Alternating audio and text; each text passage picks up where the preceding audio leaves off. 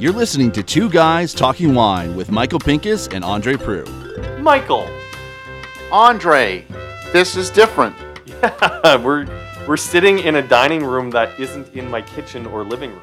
It's its own dining room. And it's got things on the wall that look like your life. I mean, we've transported a lot of the vibe of the Toronto studio to now the Hamilton studio. Wow. So actually our studios are now closer. They're within like half an hour or 40 minutes of each other. Yeah. So that's interesting, which means now we're looking for a Toronto studio. For when we require one. Yes. So, first of all, you wanted to talk about the swear jar.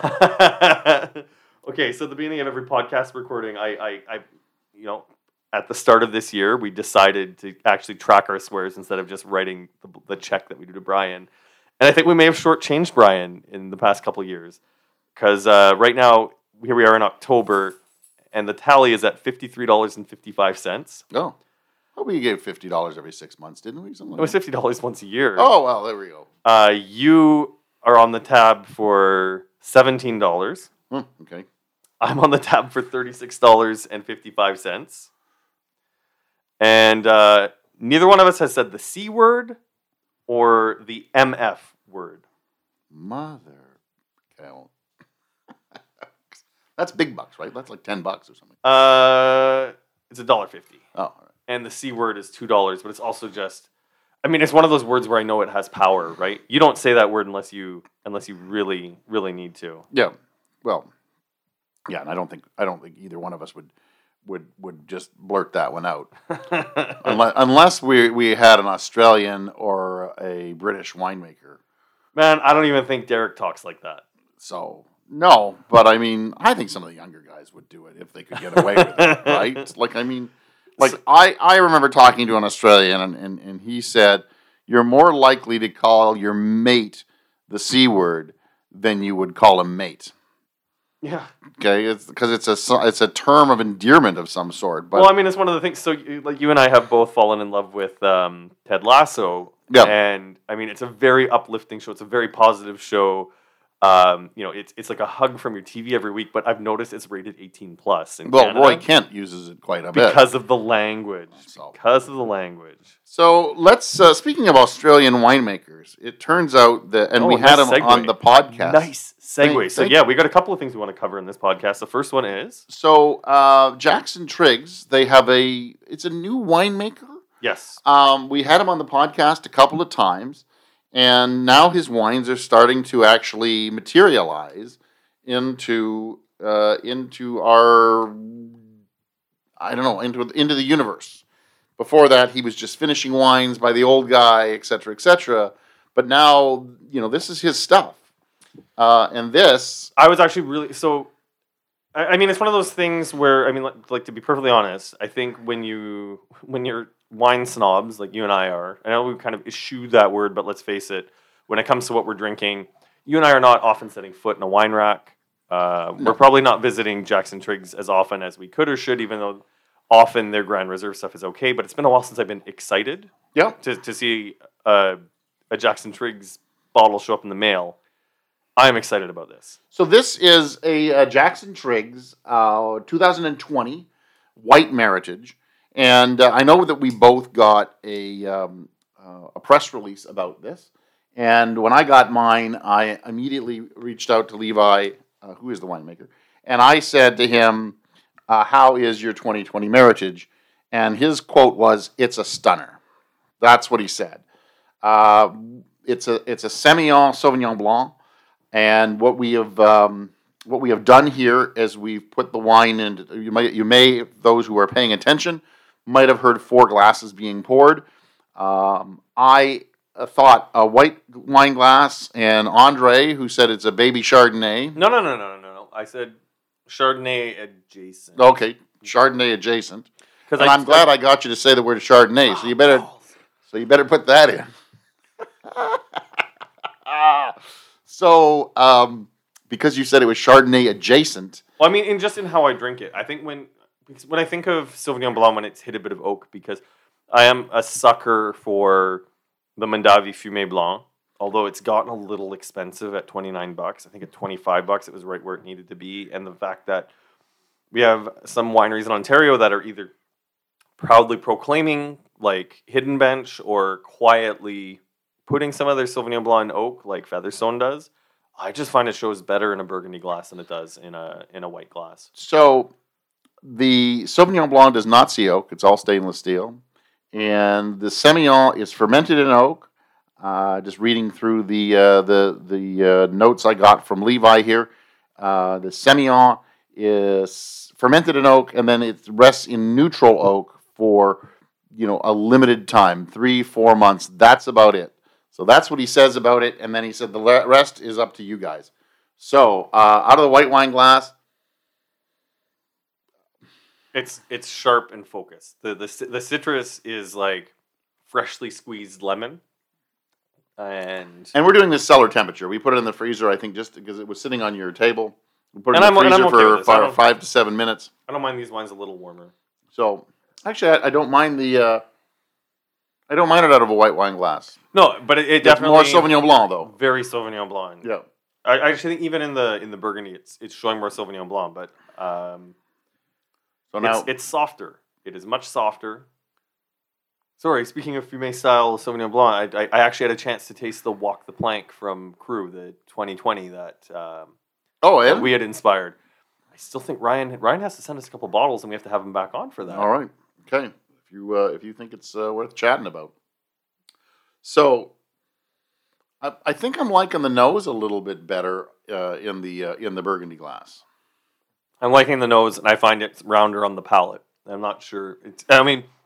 You and I, we did this experiment pretty early on in my writing career, where I actually had you at the radio station, where you showed me how different wine glasses work. And I broke a glass, didn't I?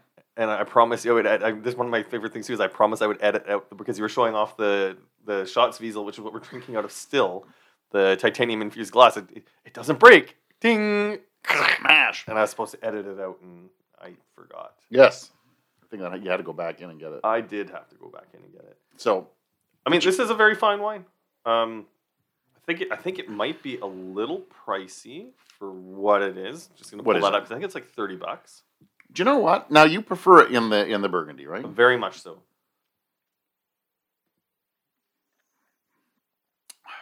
I think the acidity really shows in the Burgundy glass.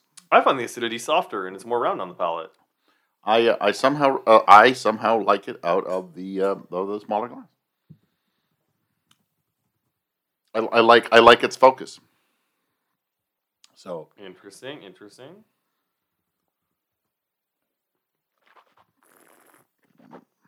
I mean, as you were doing computer work there. No, as usual, we're like completely prepared for this, and yeah. I really like the focus in the white wine glass. I find the Burgundy glass is just too broad, and I like the broadness about it. I mean, there's really. Is really anything wrong? I don't think. Yeah, see, I don't think there's anything wrong because we did This is literally a personal preference issue. Like if I poured this for you and you asked for white wine glass, oh, there we go, $25.95. Pricing is spot on. That makes it cheaper. That makes it cheaper than the Mondavi Fumé. It's comparable in style. The thing I like about this style from Niagara and Ontario in general, Lake Erie North Shore, is we hold our asses a little bit better than Napa Valley, and also. When you're talking about Sauvignon Blanc from Napa, like you're talking like $40-$50 sometimes for some wines that are made in stainless steel. So drink local Sauvignon Blanc. Oh, they got Levi's name on the release too. Yeah, they do. I saw that. So I don't know if this is his first time he's appeared on the release of any wine. So 20% in Old Oak, and that's it. Yeah, which would be the Sauvignon. Drink now or allowed to mature. I would drink this now. Yeah, 100% drink now. And again, I reached out to Levi really quickly before we did it. I said Burgundy or white wine. He said you could put it in the Burgundy. That's what he said. And I said, but if you were serving it, what would you do? And I like that he initially said the white wine glass, and then text messaged you an addendum after being like, no wait, Burgundy glass. Yeah, show the Burgundy because it'll open faster. So I guess it all depends. I as I said, I find it a little broad in the Burgundy glass.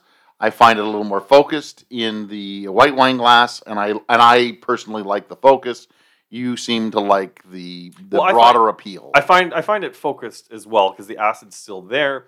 It's just I find the white wine glass leans more towards tart citrus, like lemon, lime. There's a mineral note that pokes through on that, where in the Burgundy glass, I think the Semillon properties are more soaring through. It's a little bit more like tangerine, kind of like creamsicle in the back palate, minus the vanilla, or sorbet. It's like orange sorbet. So the question is, he says it's a stunner. Yes. Is it a stunner? Yes, it is a stunner. I think it's And really, I think really good. very fair at the $25.95 price. And I'm going. I think I go 4 stars on that. I'm right lined up with you, and I plan on buying a Good. bottle or two. That's a nice bottle of wine. So that's the Jackson Triggs 2020 White Meritage Grand Reserve. So it's the brown label stuff, and I think he's really nailed a nice. And I still don't hesitate to say this: Jackson Triggs needs a facelift on their labels. It is a pretty bland, boring label. Even putting Grand Reserve on it, I mean, I know I'm a millennial, and this is it, but there's no millennial curb appeal to this wine.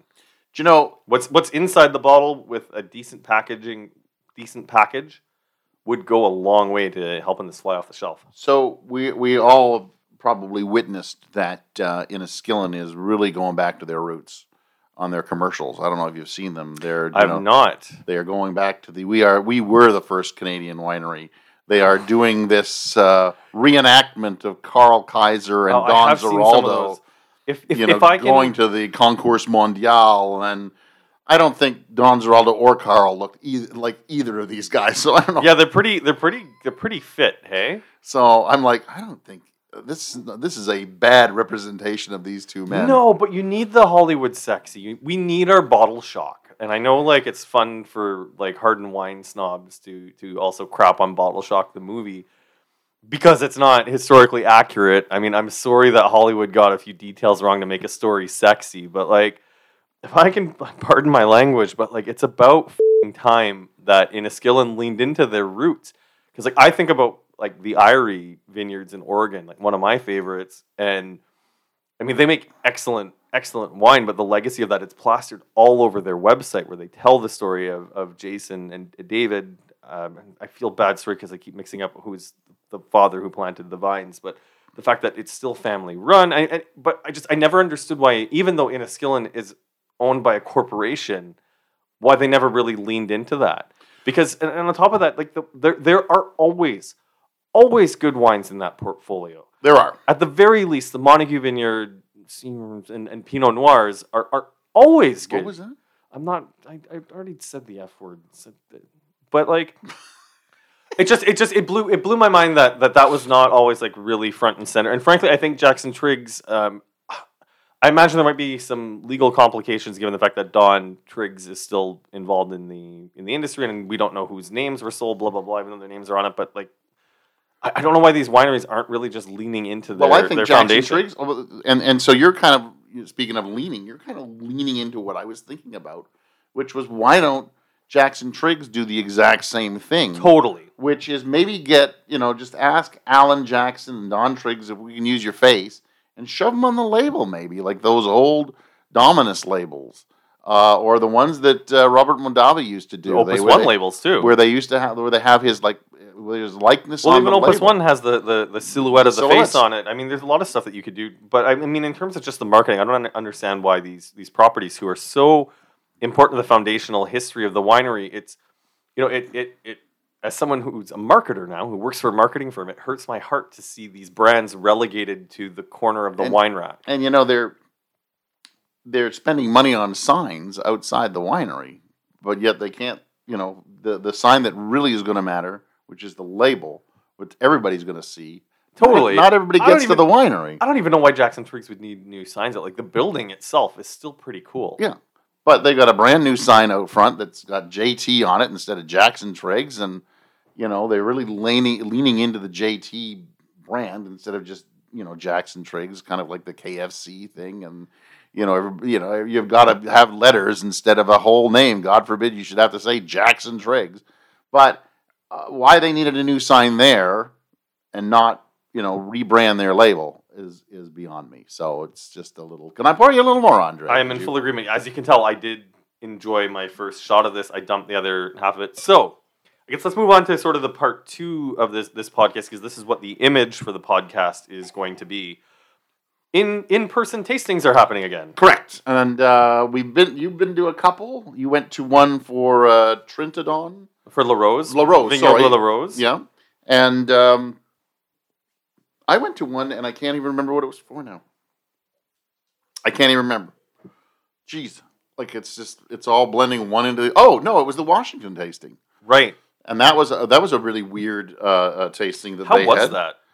I was disappointed to miss that, because I like, as a lot of people know, like I really love Washington and Oregon. Here's what I think is going to or happened to that Washington wine. I was at the first part of the tasting, and basically what you were doing is you were sitting at a table, you were flagging down a server, and they were going to bring you 4 wines, but it had to be all 4 wines from the same winery, right? So if you wanted 4, you had to try 4 wines from the same winery. And about halfway through that, because each thing was an hour and a half, so they did one at I think one was 10 to 11:30, and then they did one from 12:30 to whatever it was. Everything was an hour and a half, and then they had time to clean up everything and sanitize, and then they started all over again. What I started to notice halfway through is that wineries would just come by with their wines. Like a winery representative would come by and he'd say, "Hey, would you like to try my wine?" And you'd like, "Which winery are you?" And they go, "I'm Chehalem," or "I'm whatever winery," and you know, I'm and they pour you their wine, and they could talk right then and there about it. And there was 50 some odd wineries there, 54 Wow. or something like that. So and there was probably 50 to 60 people there. So doing that would have been a lot better than having servers that had to call the winery over anyway to have them talk about it. Yeah, I'm also just thinking about the logistical nightmare of like booking a plane ticket to talk to 50 people, where usually it's a walk around tasting and you can get a few hundred people in and out. And Well, 50 at a time, so 60. So you would have seen 180 people, and it's a more focused talk, right? yeah. Okay, cool. So instead of the walk around where, you know, we've all been to a walk around tasting, and you're gabbing, and somebody's, you know, drinking beside you and elbowing you here, and you get an elbow in the head there, and you try to spit, and you get somebody else's spit in your face. At least you had your own cup, you had your own table, and you got, let's say, a minute, maybe 2, as he poured with the winemaker or a winery principal talking to you about the wine. That was great, and so if Washington and Oregon were going to go ahead and do it again, and they were going to go with the same format, which I liked. Okay. I really liked the format. I would just have the winery principal come to the tables and talk. And that to me made a lot more sense. I got more out of it. And I didn't get as many reviews as I usually do, but I got more Well, was it a lot of important wineries? information. Was it a lot of wineries looking for representation, or were they all wineries coming to the market? Because I know that's the other thing I like about Oregon, is it still feels like Oregon is still very much up and coming in Ontario. Yeah, there were people looking for. It was a good mix of both. Okay, and the other thing that's been a nice trend from the LCBO. How about this? I'm about to say something nice about the LCBO. It's something I haven't done in a long time. Hold on, I need a drink for that. The prices of decent Oregon Pinot have been coming down, where I think even when you and I were still able to go to the tasting lab, it would be $50, $55. And then once in a while, we'd get one at $30, where it now just seems consistently we got stuff in that $25 to $35 price range, where you're not going to get like a stunner, but you're going to get something that is a nice decent representation of what the grape should taste like, affordable. And frankly, I think it's another thing where Ontario can put a feather in its cap of, you know, places like Chateau des Charmes and Flat Rock delivering entry-level Pinot at a decent price, that our Pinot is on par with what Oregon's producing at the same price. And I do remember the $20 bottle of Brella that came through. That was it's never going to happen again. No, I got the dirty details. That's Nick Pierce's miraculous find. And he told me like it was a few like circumstantial coincidences that happened up all at the same time that he was able to get it into the province for that price. Correct. And you know what? I remember in a January release, a Best Buy release, that a Napa Valley cab called K-Momi came in at $20. How that ever made it, I am not sure. Somebody's got to have a story about that. But the K-Momi has never been that that cheap again. But it was a really wonderful bottle of Napa Cab that came in. You know what's funny is like you asked me what are we talking about today, and we've been talking for 20 minutes, hopefully about some interesting stuff like what we've been up to. But the thing I was actually really excited to talk about because I like it when our content is a little bit more focused. Oh, okay, sorry. I thought. I don't know. I think we've had a focused conversation about a few things. So, some gripes about marketing and branding at some of Ontario's oldest wineries. We talked about a couple of tastings. You and I had a chance to be at the same tasting today for Brunello di Montalcino. Yes, and it was Milano Wine Week, which was also a very interesting tasting. It's simulcast from Milan, Italy, all about various Italian wines and things like that. And it turns out that they were doing also Chicago, Miami, some in Montreal. The one I was at today was Miami. Yeah, so they did Miami. So Chicago was also involved. There was like 4 or 5 cities that they had involved. Montreal got 2 tastings. Toronto got 6, which is pretty interesting. And then it's a week at the beginning of October. Happens in Milan, and they simulcast these. So actually, the tastings had to go off at a certain time. So if it was for 2:30. You had to be there for 2:30. Yeah. And the screen lit up and people started talking, and you could actually talk to them as well. So it was pretty neat. Yeah. I as I've said many times on this podcast, Italy is a weak point in my wine knowledge. But I'm tackling Italy a lot in the same way that I tackled France, and I like to be pretty thorough. I don't get fixated on any one region, but at the same time, I want to make sure that I've done it justice before I move on. So, I was fortunate enough to be introduced to Italy with Franciacorta.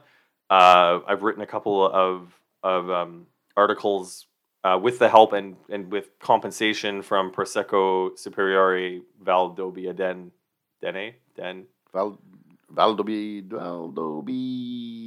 Anyways, the con is on the You site. got to say it fast. If you say it fast, then people just assume you know what you're doing. And then with the help of my good friend Carrie, who is in love with Tuscan wines, and because of you and Michael Goodell in our past podcasts, I've really been digging deep into Chianti Classico. Yeah.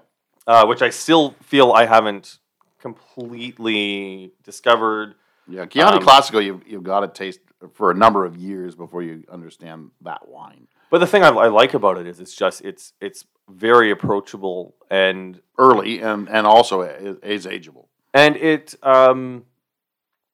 throws a lot of flavors at me that I really enjoy. You know how I called this Sauvignon Blanc Semillon Chardonnay adjacent. I think balls. What people don't know is that every time he says it, I thumbs up because I know he's not going to remember that because he just gets off on his rant. Chianti Classico, I find Bordeaux adjacent. Like, it's got a lot of the red fruit or dark fruit that I love about Bordeaux, but it's just the savory edge to the tannin, the mushroom notes, the tomato stem that you don't get from Bordeaux. So, I'll let you do a quick intro on the tasting, but I actually have some comments to make about the tasting. So this was called Brunello Le Reserva. I'm not sure why it was Le Reserva, but it was about Brunello di Montalcino Reserva, DOCG, presented by the Consorzio Vino Brunello di Montalcino. And they presented 7 wines, all from the 2015 vintage, which is a very, very good vintage. Okay. I think they said that. 16 is considered like that perfect vintage, but I think 15, just like here in Ontario, 15 takes a backseat to our 16 because I think we had a great 15. They have the same problem. Okay, so what you're doing right now is a bit of the problem I had with the tasting today, and I get it that maybe I should have known more before I walked into the room, but I feel like and it's a problem I had working at the radio station as well, is that when you're talking about something, you'll skip over the fundamentals when you know the fundamentals so well they're there. I actually had to do a quick Google search about what's in Brunello, because they didn't even cover that. They sort of just went right into the stuff that you're talking about. Oh, the good vintage, and this is how it's made. This is in wood, this and that. But it's just I made a list of questions that I wanted to save for the podcast because I know you know about okay. about Brunello. So let's give him a shot. Let's take it a step back. So, I guess first let's just talk about what grape is Brunello made with. It's Sangiovese. It's just it's 100% Sangiovese.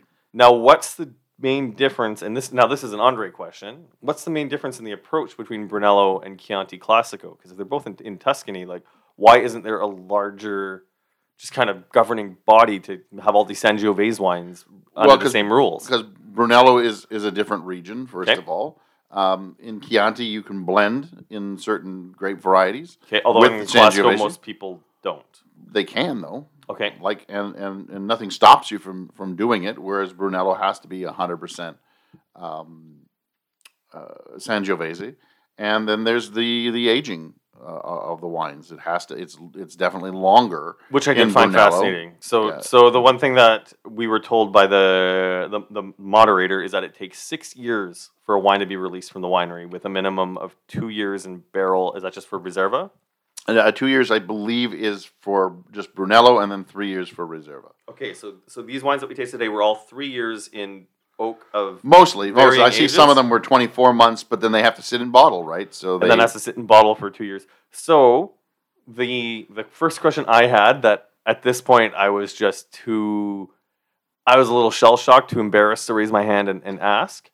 But the wines that we tasted today, many were very approachable. Yes. Very drinkable now. Like I could take them home from the LCBO or order from the agent and enjoy right now. But is Brunello made as a wine to be consumed now, or is it meant to age? It is meant to age. They are very ageable. The high acidity that they get, especially from Sangiovese, is very ageable. The grape itself is very ageable. What wasn't covered in this particular seminar, and just from going to Tuscany all the years that I've gone, and the vertical tastings that I've gone to, during our tasting today, everybody talked about casks, and then they talked about barrels, and then they talked about botti, and then they talked about tonneau.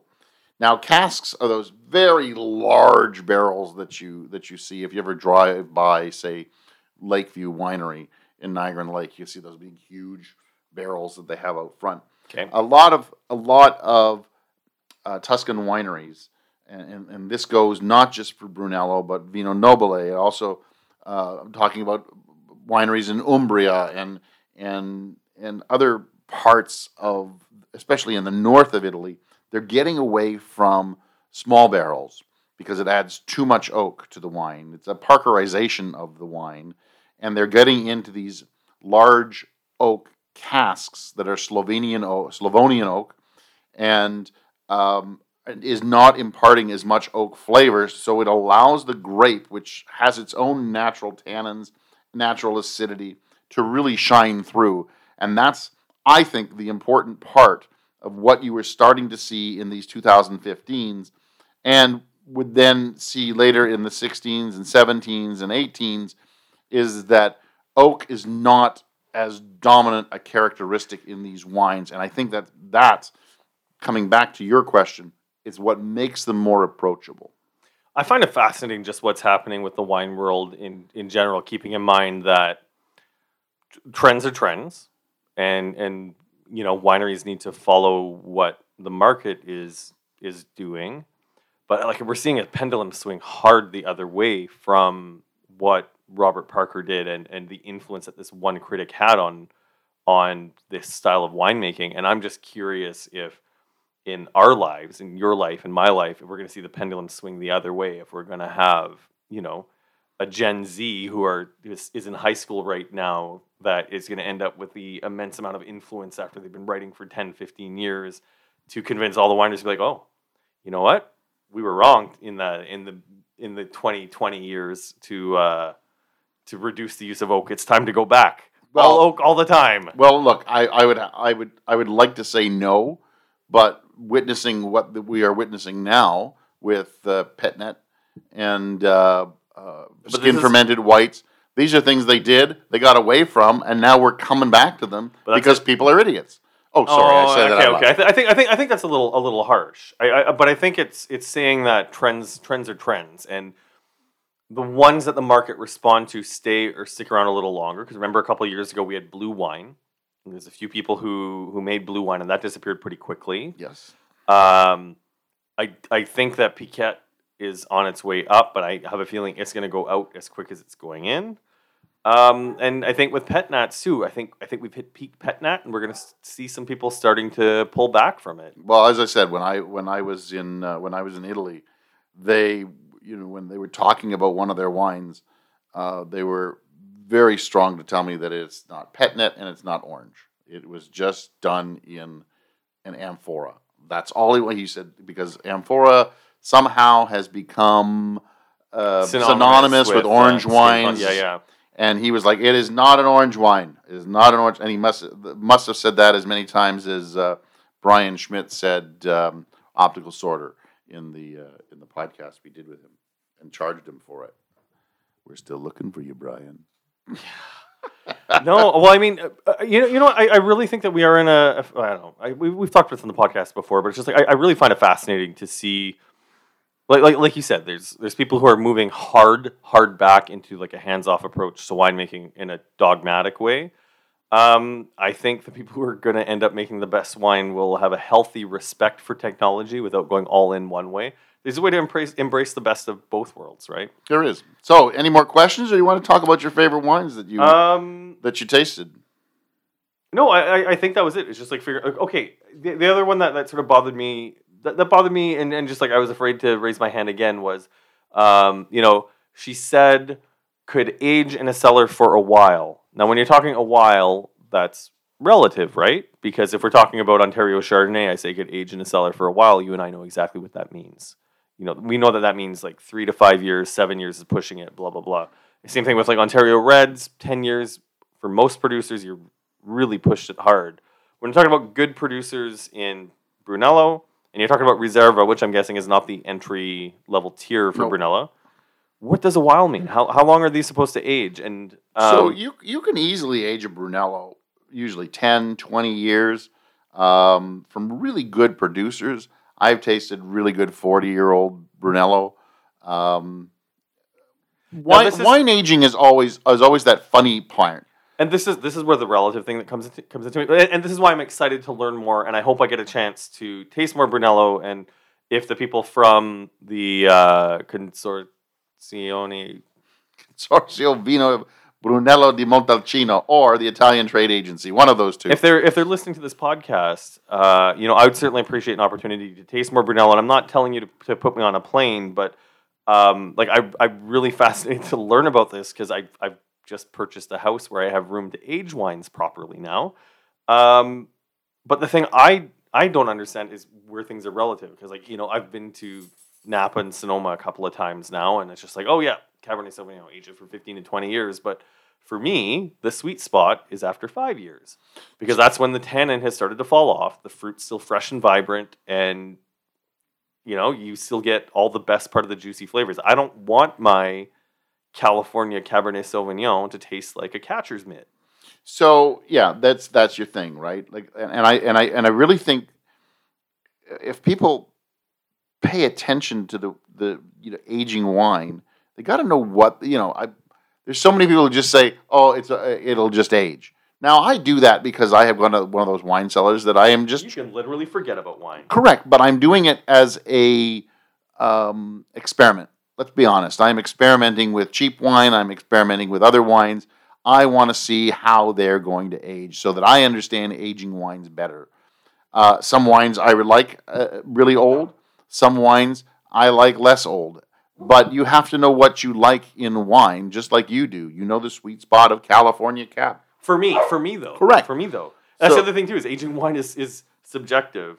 Some people like the catcher's mitt. Some people like forest floor. Some people like it to be so smooth that it's almost non-existent to have any kind of flavor whatsoever. They just like smooth, right? Yeah. They don't care. They don't want tannins. They don't want much. They want some acidity, so it'll go with something they're eating. But they don't care about whatever else is in there. And I think it's important to learn as a consumer what you like in your wine. And I think I told you years ago, and I'll say it again. The easiest way to find out what you like in aged wine is to go out and buy a case of something Totally. cheap. Yep, $7, yep. $8, $9. It can be from Chile. It can be from Italy.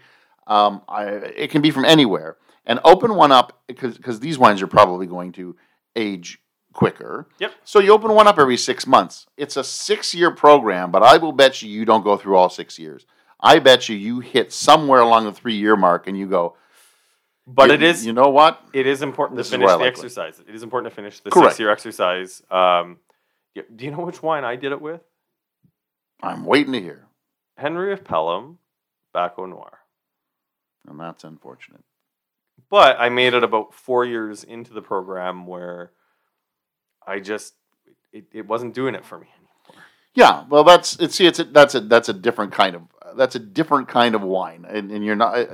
I would recommend that somebody do it with a Venice Vinifero grape. I would not recommend doing it with a Baco, but Baco does age nicely for 2 years. yeah, it does. But I mean, 2 years lets the tannin fall. there's the American oak influence there. Yeah. There is a slight sweetness to that wine, whether you would want to admit to it or not. But I did it with a Gato Negro cab from Chile, and my problem was, and I didn't realize it until I figured it out, it was under plastic cork. So by year 3, everything was bad. Like, it was just horrible. It was just, and it aged to the. I realized that I still have lots to learn about aging wine, but what I really learned was the plastic cork is the worst thing. Okay, we get it. put You on. covered that before. Let's move on. So- Okay. So here's the bottom line. The tasting today was fun. It was a lot of fun. The wines were clearly curated. I think you and I were both able to rank the wines. I stopped at number 4. I ranked my top 4 because, to be blunt, if any one of these 7 wines showed up at my house, I'd be very happy with it. I would be extremely happy. We're talking about, I think my lowest score of any of the wines today was a 4. And I mean, it was a very narrow band of quality. Like, I think I'm talking 4+ or 4.5 for some of the better ones. But it's one of those things where I have a hard time giving a crazy high score to a wine that I don't have a lot of experience tasting. So your first, you want to go 3, 2, 1, or you want to go 1, 2, 3? Yeah, let's go 3, 2, 1. Okay. My number 3 wine, I think you actually ranked higher, was the Fattoria de Barbi. I did rank that a little higher, but Let's see. My notes were cocoa and black licorice on the nose, and then it moved straight to. I thought this was a really fascinating taste because when you taste a wine, you generally get like a spectrum of fruit, right? Like something that tastes like ripe cherry might all taste like sour cherry, or might also taste like dark cherry, but like very rarely do you get something where it's just like, oh, it's light on one end and heavy on the other end.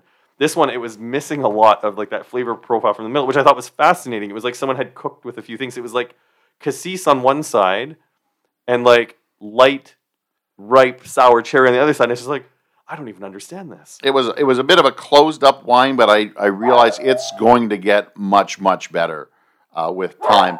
My number 3 ended up being a Col di Lamo, Brunello di Montalcino Reserva 2015. I've never even heard of this winery. The label was the most boring label I've ever seen in my life. Which wine was this? And it was wine number 3. I actually liked that one the least. See, I loved that. I loved it was a small producer, 8 hectares, wild fermentation, big cherry nose, lush fruit. This I would have happily drank the whole bottle if somebody had given me. And it also ends up 24 months in cask instead of 36 months, so less time in oak. So the fruit that got being to said, shine. I found it choked off. Like it took a long time for it to start to reveal the note to reveal itself. But it did have interesting notes. Like it had a floral note that none of the other wines had, or they were much more restrained. It's like it had a Pinot-esque violet nose to it, although that was the only thing Pinot liked about this wine. Well, so moving on to your number 2. Number 2 was the Talenti Brunello. Oh. What was it? Pian di Conte. Sorry. anyone Italian listening to this podcast, Chianti Conti. I make fun of Michael for his French pronunciations. I apologize. It's a beautiful language, and I'm ruining it. I can see why you like this wine. Well, Red licorice, candied cherry, completely fruit driven from nose to palate.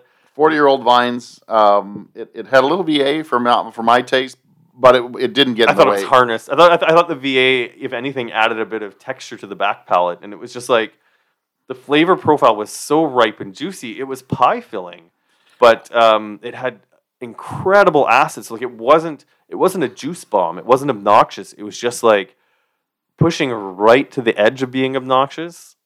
I see where you're going with that, but my number 2 was wine number 7, which was the Caparzo. That was awesome. I really loved that cherry fruit, that licorice, the tobacco, the smoke, the balsamic. It was complex, and yet it was going places. And you could see that, again, another one that you could put in the cellar 10, 20 years. But I think the sweet spot on that wine is going to be 10 years. Well, here's the thing about the Carpazzo is, for me, I think that's one of those ones where I would buy it. You've told me 10 years.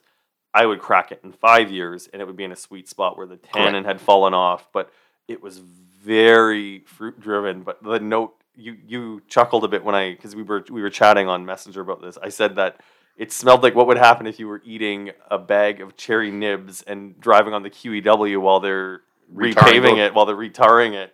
And I said, best way to have nibs, right? So, but like, holy crap! Like when that fruit hit the mid palate, it was like a friggin' explosion. It was just so good, full of juiciness with nice acid, and the tannin was stubborn, but it was short. Like it wasn't big tannins. It was well integrated, but I think in like 5 years, that tannin's going to drop. Yeah, I think drop that the really tar low. note's going to integrate more with the cherry, and it might turn it more into that spectrum of like blackberry, dark cherry, and move its way up. I'm excited. I think I need to get some of that. So the number 5. Your number That was one my number wine. one. That was my number one. That was your number 1. Yes. Was the Caparzo. Mine was that Fattoria Barbie that you mentioned. Okay, so that's the thing though. Is so I ranked that number 3. You and I. It was a very narrow spectrum. Yeah, it was a narrow spectrum. The number 2 we veered off of, but that Barbie was it was mid palate juicy to me. Lots of smoke, lots of balsamic. It had a Kirsch-like note to it. Some of that mocha, but a big bite on the tongue from the acid and the tannin. And that was one of those wines that I thought, again, it'd be interesting to see in 30, 40 years. Like, I think it's still going to be, really alive at that point. In 5 years. But, where you would like go 5, I would say it's got to be 10, and then you open it. But here's the thing: is I think you and I both know each other's taste in wine enough to know that it's not an argument. We're both right in where we open it. It's just we both know where we like our wines to be. Yeah, I don't mind older wines. I know you're not as big a fan of the baseball gloves. Yeah. Yeah. I don't even know what you would think about baseball. Huh? I don't even know what you think about baseball. I find it boring. See, there you go. So that's why I I don't mind like it when the team's good and you get that like 10 minutes of excitement in the 3-hour game. And a shout out to the Blue Jays who put together a hell of a season, but just missed the playoffs. Man, I was listening to The Rush in my car today on News Talk, and they were talking about like the ranking priorities of who gets rapid testing, and the host Jay was going down the list of like Toronto sports teams by important and went Maple Leafs, then Blue Jays, and skipped down to the Rock, which by the way aren't even based in Toronto anymore. They're now based in Hamilton, and completely overlooked the Argos. So there you go. You know what? I don't think the Argos are that important to Toronto anymore. I hate to say it. You know what? I would agree with that. Man, I'm happy to live in a football city again. Yeah, Hamilton really is you've got to go see a Ticats game. I've already got tickets. I'm assuming it's the one that was against Saskatchewan. It is again. Yeah. Right. I don't know how that's going to go when Captain Chardonnay runs up the field in his green and white. Yeah, I got it. And I'm looking at your tracksuit that you're wearing today. I know. I fit in with the neighborhood because I wear a lot of black and gold. Black and gold. So there you go. All right, let's wrap it up so we can get home for dinner. All right, go ahead. As always, support for the podcast is much appreciated. Patreon.com/2guystalkingwine. We do have one tasting that we will be planning shortly with our patron Ken Little. So thank you very much for taking us up on that. We are in the process of actively looking for sponsors. So if you want to make sure that this great independent bit of wine journalism is continuing, we would love to talk to you. And I am bringing it back from the dead. I've been really crappy at updating it, but AndreWineReview.ca still lives. I will be posting what I drank on my summer vacation because just frankly, moving was way more work than I thought it was going to be. So I apologize for not keeping this up to date. And let's be honest, 2021 has been just one long summer vacation. Man, I don't know where the year went. It has both been the shortest and longest year ever, where it's like, well, wasn't it January yesterday? And then I think about all the stuff that happened between. It was just like, oh crap. It still feels like January was yesterday. Yeah. You are Andre Wine Review from AndreWineReview.ca. I already said that. Not really. You said you were reviving AndreWineReview.ca. Oh, and you but are. But that's who still you are. And you are. I'm just being ornery. That's who I am. I'm being ornery because I'm Michael Pincus of MichaelPincusWineReview.com. Find me on social media as The Grape Guy or MichaelPincusWineReview.com. Check out his YouTube series where he screams at a camera for 3 minutes. I know I say it and it sounds like I'm completely making fun of him, but the videos are a lot of fun, which is why I bring attention to them. So I may be trying something new there, Andre. Let's see if I get to it. But you're not going to scream at the cameras loudly? I don't know. Just hold on. Something interesting might be coming. Oh, I can't wait. We got to talk about it on the podcast. Andre, thanks for inviting me into your house. The Hamilton studio is looking like a place to drink, and it's closer to home. Say goodnight, Michael. Good night, Michael. Thanks for listening. Please subscribe to Two Guys Talking Wine on iTunes. Two Guys Talking Wine is produced by Jim Ray, Adam Duran, and Ken Little.